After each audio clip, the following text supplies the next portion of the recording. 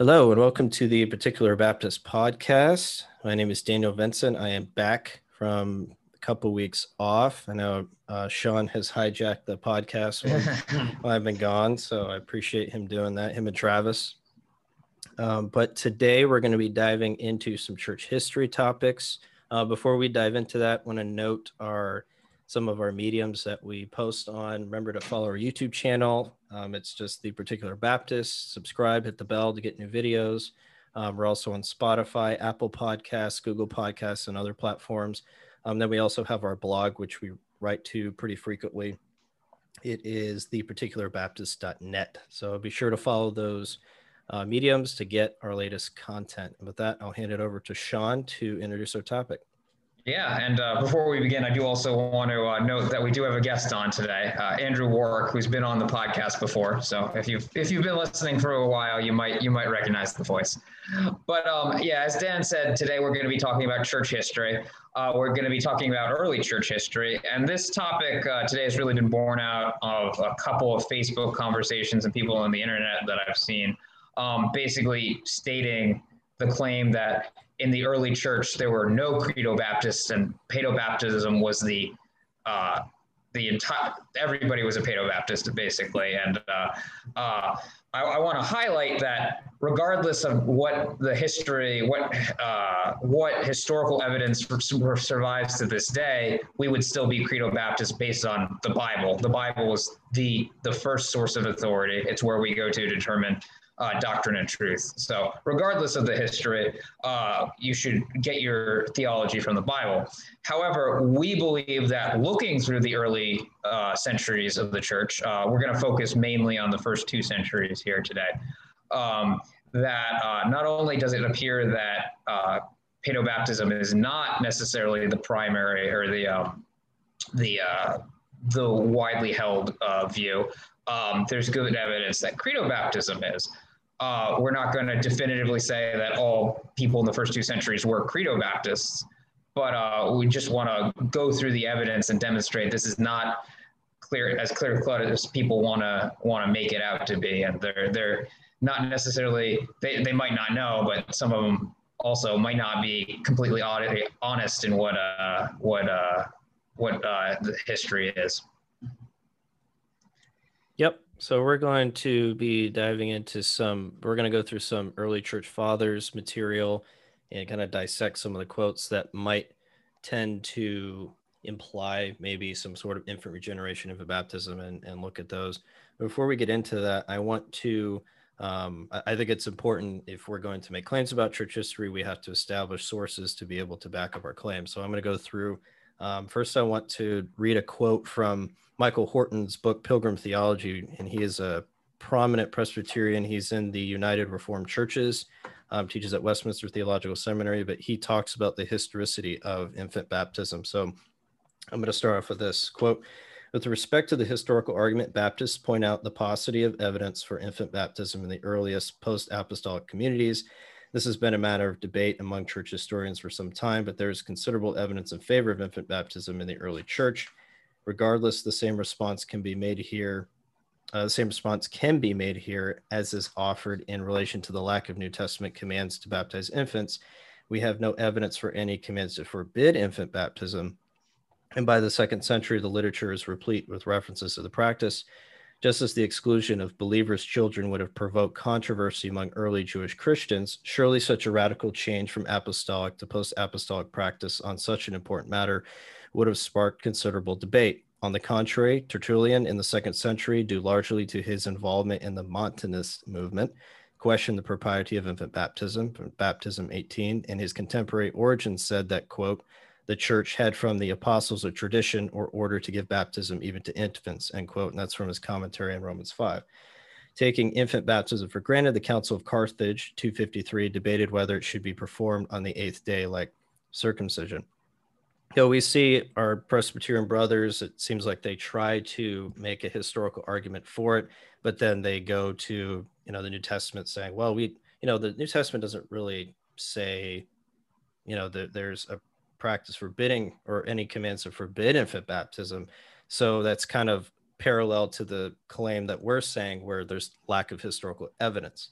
And I think that's really a false parallel, especially given, and we were talking about this before, the regulative principle of worship. The script, we believe as Reformed folks that the regulative principle of worship governs how we worship God. And since baptism is a sacrament that should be part of worship, that would be regulated by Scripture. So if Scripture doesn't command us to do it, we shouldn't be doing it. And I think that would include infant baptism. And I think that's really an argument from silence at that point, especially since the Scriptures give us explicit teaching about baptism in the positive, and it's always for believers. So I think we have to be very careful when we make arguments like that. But in terms of backing up our position, in the book Baptists in America, a History, they say, quote, "The church father Tertullian of North Africa was the first writer to make a clear reference to infant baptism in the late 2nd century. He seemed to imply that this was a new practice, and in general, he opposed infant baptism because very young children could not recognize their sin if they had any or their need of salvation. The practice of infant baptism appears to have begun as an emergency measure for small children at risk of dying. Christian parents did not want their children to die unbaptized because certain New Testament passages seem to suggest that this would keep them out of heaven. From the 2nd to the 4th centuries, infant baptism, especially in cases of dire illness, became more common for the children of Christian parents. It was in the early 5th century that St. Augustine made the pivotal argument for the adoption of infant baptism." So basically, for the first 500 years of the church, you don't see any real systematizing of the theology of infant baptism until Augustine. And I think that's significant when you're trying to formulate an argument from church history in support of this practice. And even Philip Schaff, who was not a Baptist, I think he was in the German Reformed churches, which I think was more Presbyterian, he said in his church history, quote, "In reviewing the patristic doctrine of baptism, which was sanctioned by the Greek and Roman, and with some important modifications also by the Lutheran and Anglican churches, we should remember that during the first 3 centuries, and even in the age of Constantine, adult baptism was the rule, and that the actual conversion of the candidate was required as a condition before administering the sacrament, as is still the case on missionary ground." And now he does go on to discuss how he believes infant baptism was discussed in the early church, and I think maybe even widely used. But I thought this was an important quote to use because even someone who does not hold to the Credo Baptist position has to admit that there's really that adult baptism based on profession of faith was the norm for the churches for the first 300 years. And even our confession sort of, I don't think this was intentional, but addresses this to some extent in chapter 10, paragraph 3. "Elect infants dying in infancy are regenerated and saved by Christ through the Spirit, who worketh when and where and how he pleases. So also are all elect persons who are incapable of being outwardly called by the ministry of the word." Now, I think our confessional writers wanted to emphasize that this is the work of God. Even those who cannot be called with the outward work of the Spirit, or the word, I should say, can be called by the Spirit, and God is not limited by their incapacity to believe on their own. So because apparently there were those in the early church who thought infant baptism kind of brought this eternal security, if you will, because of the lack of the ability to believe. So that kind of lays the groundwork of what we're going to be talking about today. And I'll turn it over to Sean and Andrew, and we'll start talking about some of the early church writings and some of the church fathers and what they had to say about these issues. Yeah, so first we're going to start out with the Didache. The Didache is one of the earliest sources we have that's not the New Testament. Either the Didache or First Clement, depending on the dating, is the earliest document that we have. So this comes from chapter 7. "And concerning baptism, baptize this way, having first said all these things, baptize into the name of the Father and of the Son and of the Holy Spirit in living water. But if you have not living water, baptize into other water. And if you cannot, in cold, in warm. But if you have not either, pour out water thrice upon the head into the name of the Father and Son and Holy Spirit. But before the baptism, let the baptizer fast, and the baptized, and whatever others can. But you shall order the baptized to fast 1 or 2 days before." So there's an interesting argument to be made from this passage about the mode of baptism, of immersion, but primarily we're going to focus on the fact that here in the Didache, it's saying that the baptized should be commanded to fast, which would imply this is someone who can understand the command. Obviously, an infant can't understand nor obey a command, which would imply credo baptism. And the Didache seems to be some sort of early manual for new converts or just general Christian living. So one would expect that if there was to be a case for infant Baptists, for baptizing infants, that's different than the norm, they would also place this in the chapter on baptism. They would then go on to say, but obviously for your infants, you can't order them to fast, so do X or whatever. But there is no such thing in here. It just says you shall order the baptized to fast, which would give clear indication of credo baptism. Yeah, absolutely. And I'd like to also point out there's a parallel here between what they command the person being baptized to do and what Tertullian actually commands the person baptized to do. Tertullian says fairly similarly that those who are about to enter upon baptism ought to pray with frequent prayers, fastings, and bowings of the knee, and long watchings, and with confession of all their past sins. And we know, everybody admits that Tertullian's work is against infant baptism. He couldn't make that any more clear. He actually went farther than just saying infants should be baptized. He was actually against even people who weren't married yet or hadn't committed themselves to continency, because he thought, well, they might fall into great sin, so they're not really, we don't really want to baptize them that early, because, even in those days, they had the problems of, people make confessions in young ages and then show themselves in their later years to not be true believers.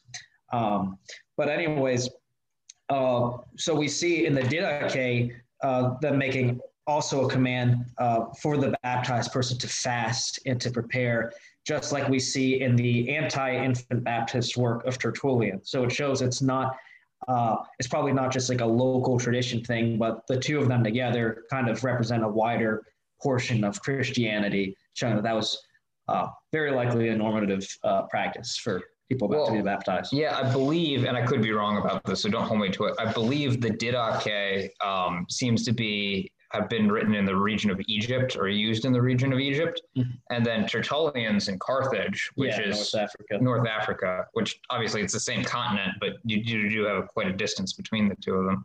And as we're going to go on, Justin Martyr was in the region of Antioch, or am I wrong about that?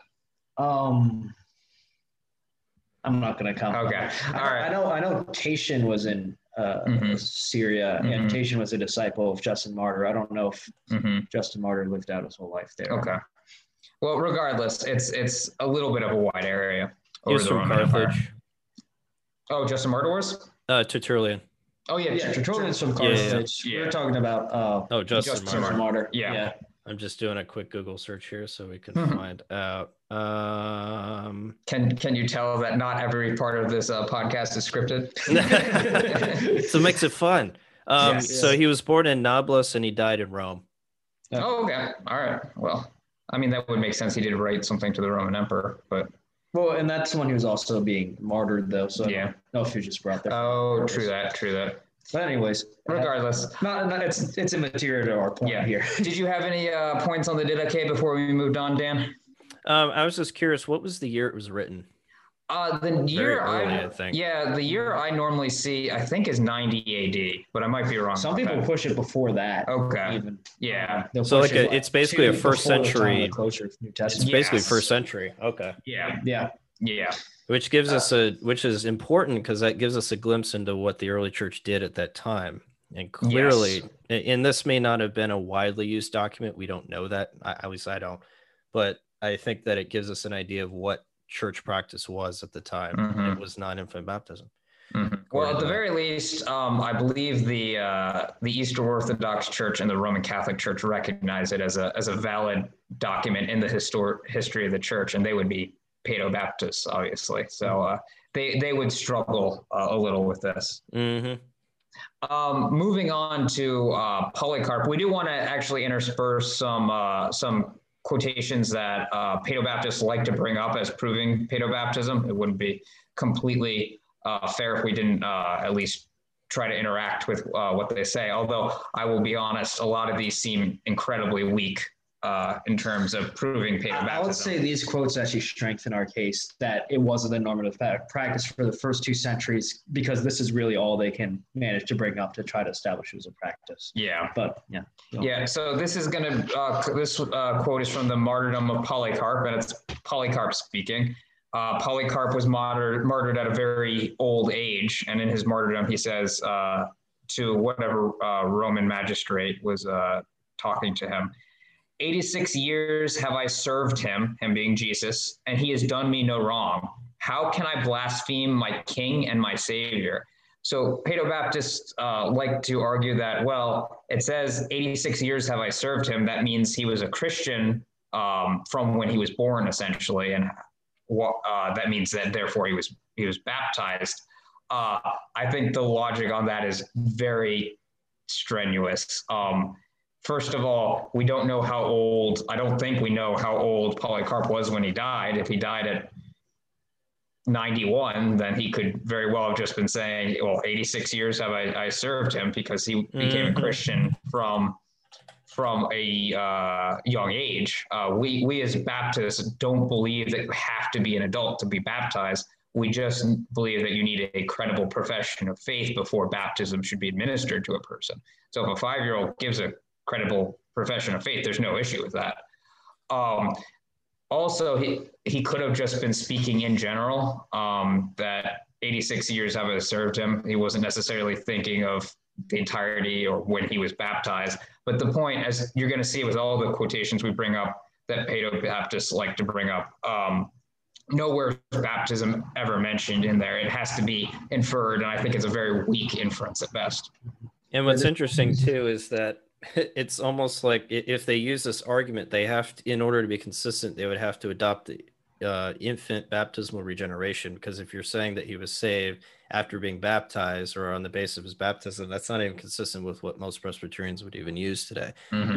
Yeah, so you have a problem there, and that's going to go into the Irenaeus quote as well. It's just it doesn't even work on your own standard. You're just kind of grasping at straws, I think. Yeah, were the infants that are baptized in a Presbyterian church, would they be saying they were serving them from that time until they would become legitimately saved by faith later on? Like, probably not. I mean, when you're talking about serving, that's not usually talking about to like when I was baptized. He was a Christian for that long.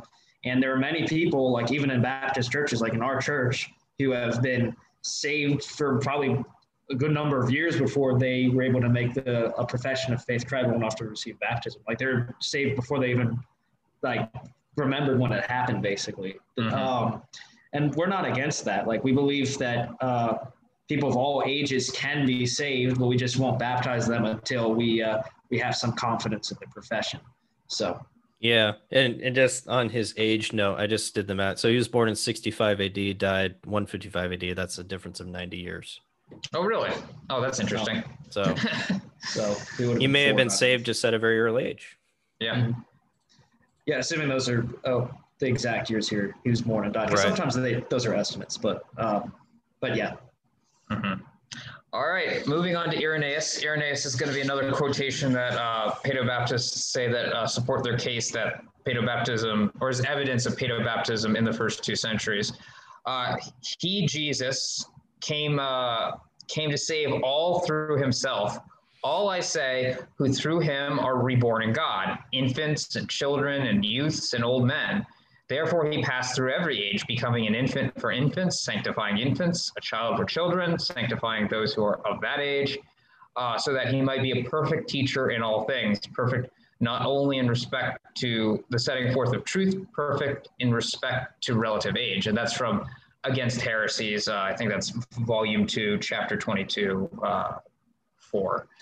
Wait, before you start, I just want to point out that's a really interesting quote to use, because if you're familiar with the context in which Irenaeus says that, this is when he's going to argue that Jesus was at least 50 years old before he was crucified. Yeah. Something which nobody believes.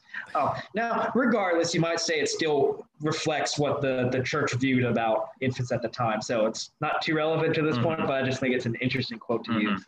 Sorry, go on. Yeah. So obviously the word infant is at least in this passage. So we recognize that. But the issue is, once again, is it saying that infants are being baptized? It's not. It's just saying that Jesus died for infants, which we who hold to the 1689 would agree with, as Dan read the section about elect infants before.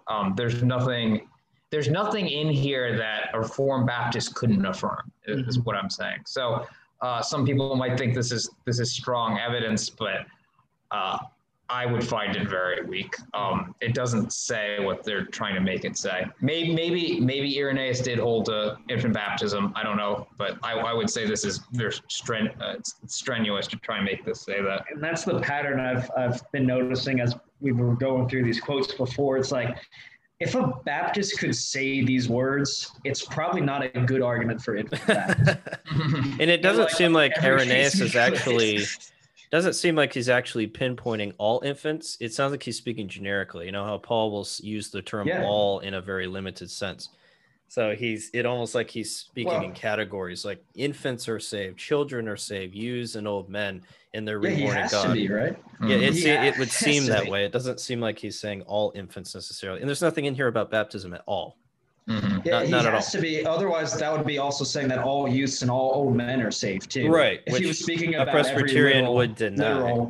Man, he's just saying all kinds of ages that Jesus died for, which we agree with. So yeah. All right. Moving on to Justin Martyr. So Justin Martyr will be a little interesting because we have one quotation that's to be against credo baptism, and then two quotations in support of credo baptism. So let's begin with the ones against credo baptism. And many, both men and women, who have been Christ's disciples from childhood remain pure at the age of 60 or 70 years. And I boast that I could produce such from every race of men. So I think this probably might be the weakest of the three we've brought up. It does say childhood, that's true. They've been Christ's disciples, but that doesn't mean that they were baptized prior to as infants. If you want to say that they were disciples from childhood, well, maybe they made a profession of faith at childhood and were baptized after making that profession of faith. Once again, baptism, the word baptism doesn't occur in the sentence, and it's tenuous to read that in there. Yeah, it's the same type of argument that they made with Polycarp earlier, essentially. Yeah. It's like, oh, if they served him for that long, they must have been baptized as an infant, which it doesn't follow. Big fat non sequitur. All right. So two quotations in support of credo baptism. These both come from Justin Martyr's First Apology, chapter 61. I will also relate the manner in which we dedicated ourselves to God when we had been made new through Christ, lest, if we omit this, we seem to be unfair in the explanation we are making. As many as are persuaded and believe that we teach and say, believe that what we teach and say is true, and undertake to be able to live accordingly, are instructed to pray and to entreat God with fasting for the remission of their sins that are past.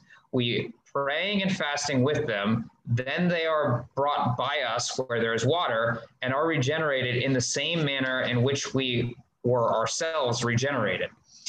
And for this right, this is now the second quotation a little bit later, and for this right, we have learned from the apostles this reason. Since at our birth we were born without our own knowledge or choice, by our parents coming together, and were brought up in bad habits and wicked training, in order that we may not remain the children of necessity and of ignorance, but may become the children of choice and knowledge, and may obtain in the water the remission of sins formerly committed, there's pronounced over him who chooses to be born again and has repented of his sins, the name of God the Father and Lord of the universe, he who leads to the laver, the person that is to be washed, calling him by this name alone. Now, there's a lot in here that we as Reformed Baptists would have issues with. I'm not saying that Justin Martyr was 100% perfect on his theology here, and we would disagree. We're not claiming that Justin Martyr was a Reformed Baptist here. He was very far. Yes. But you will note a lot of the language here. cannot obviously be applied to infants. He's saying that you need to choose to be born again, which we would disagree with, but at least you've got to recognize that an infant doesn't choose to be born again. It doesn't choose to repent of their sins, to come to God the Father in that way. Or if they do, you have no way of knowing it. Any other comments there?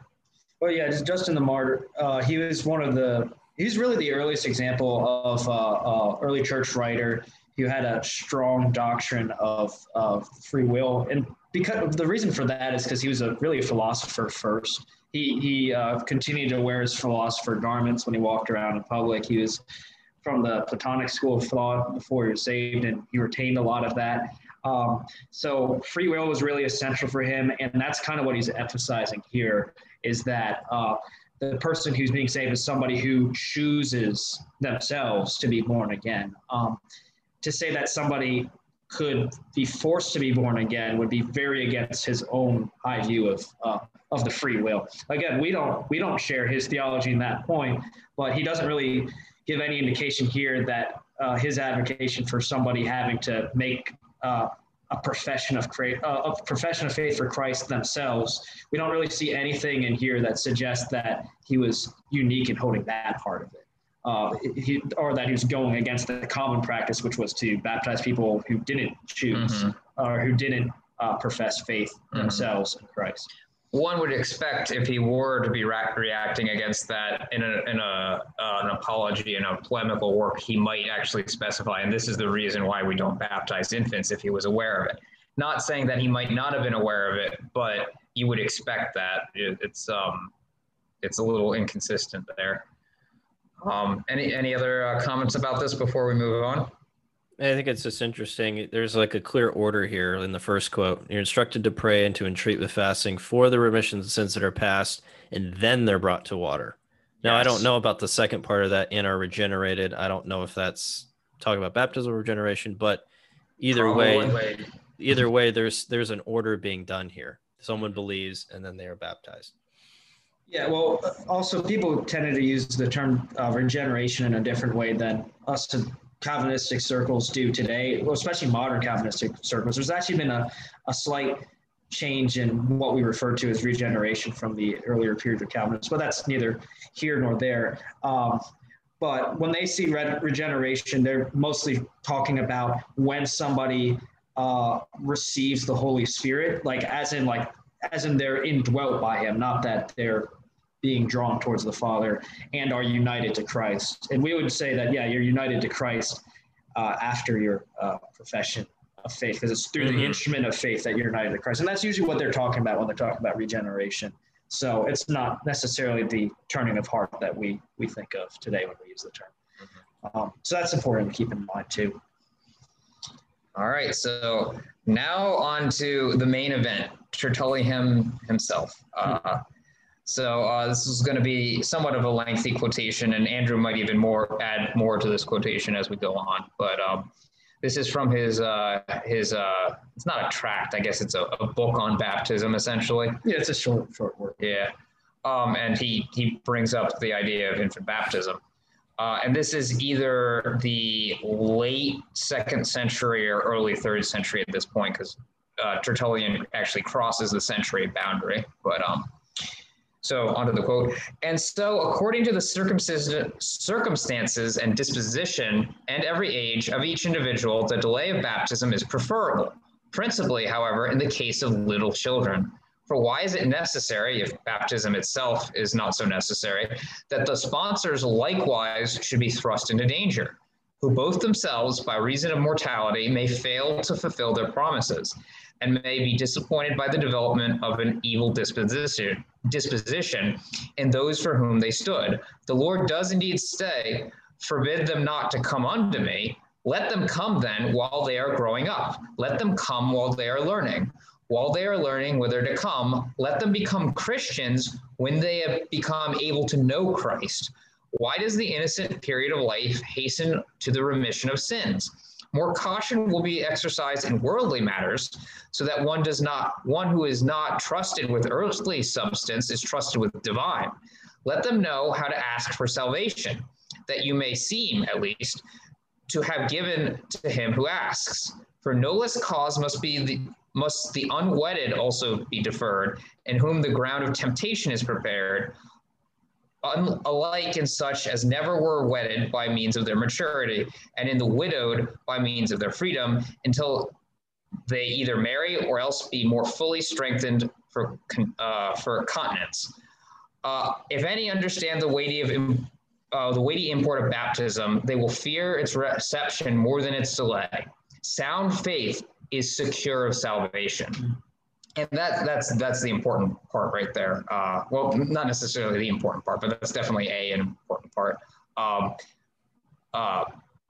If you have faith, you will be saved. And therefore, Tertullian is not in a rush to baptize anybody, and specifically says, no, we shouldn't be baptizing little children. We should wait until they've come to Christ, essentially, to baptize them. Yeah, exactly.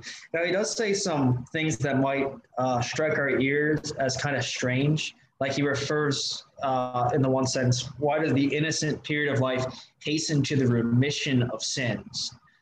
So it makes it sound like baptism is responsible for your remission of sins. Yet at the same time, he says that baptism itself is not so necessary, and that sound faith is secure of salvation, even if they didn't receive the sacrament of baptism. So again, his view is different from ours. It's not exactly the same. When he speaks of remission of sins, in Tertullian's worldview, and it comes out other places in the epistle, remission of sins normally occurs at the baptism event, and that's where he said that they receive the Holy Spirit. However, he makes an exception for people who aren't able to receive baptism because they die beforehand, or also people who fell into sin after baptism. He says there's another baptism, which is the baptism of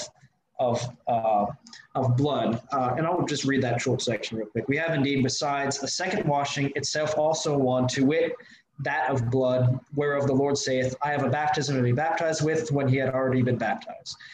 For he had come by water and blood, as John hath written, that he might be washed by water, glorified by blood. Wherefore, that he might make us to be called by water, chosen by blood. He sent forth these two baptisms from the wound of his pierced side, so far that those who believed in his blood might be washed with water, and that those who had been washed with water might also drink his blood.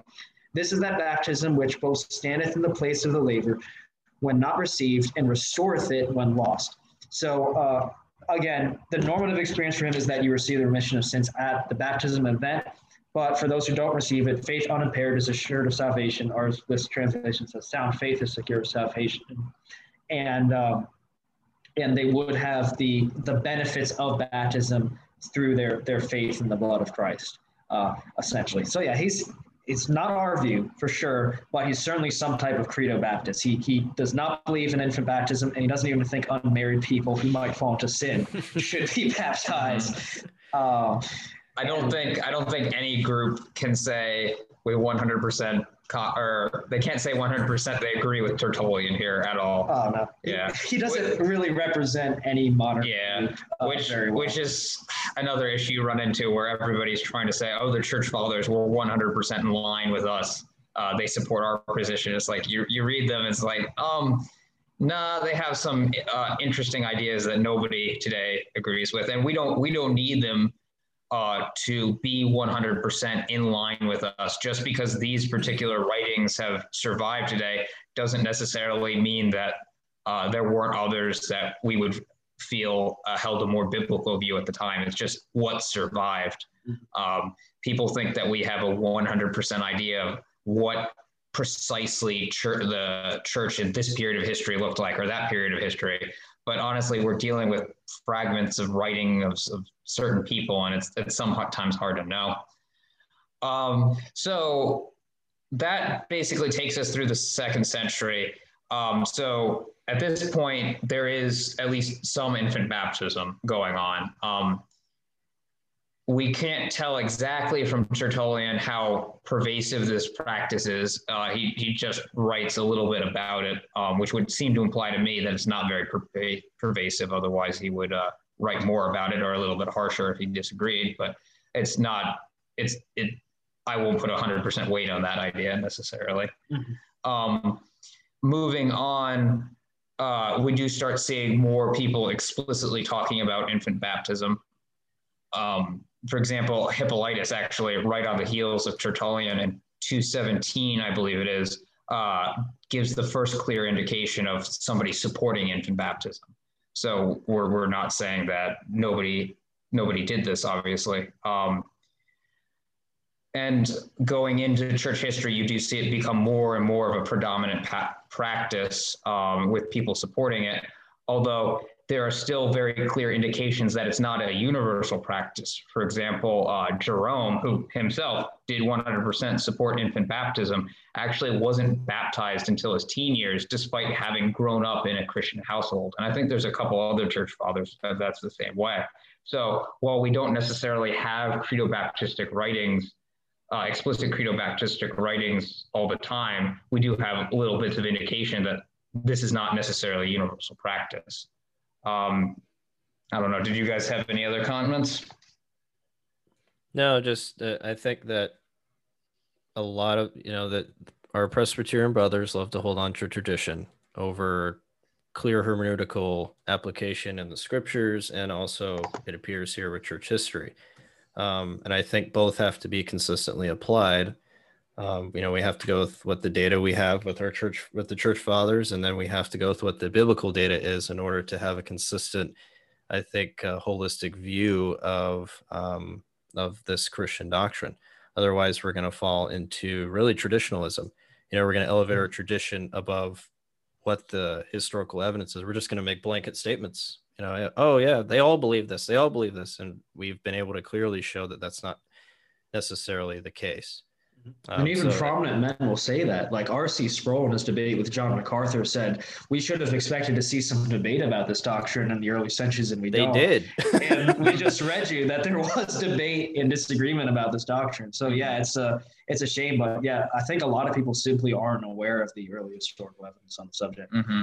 Yeah, I think there's just a lot of people that don't read the early church fathers. They are difficult to read, and it's not, something you go and pick up quick. If it's R.C. Sproul or Tertullian, you're probably going to go with R.C. Sproul. He's a lot easier to read and much more attuned to the modern ear.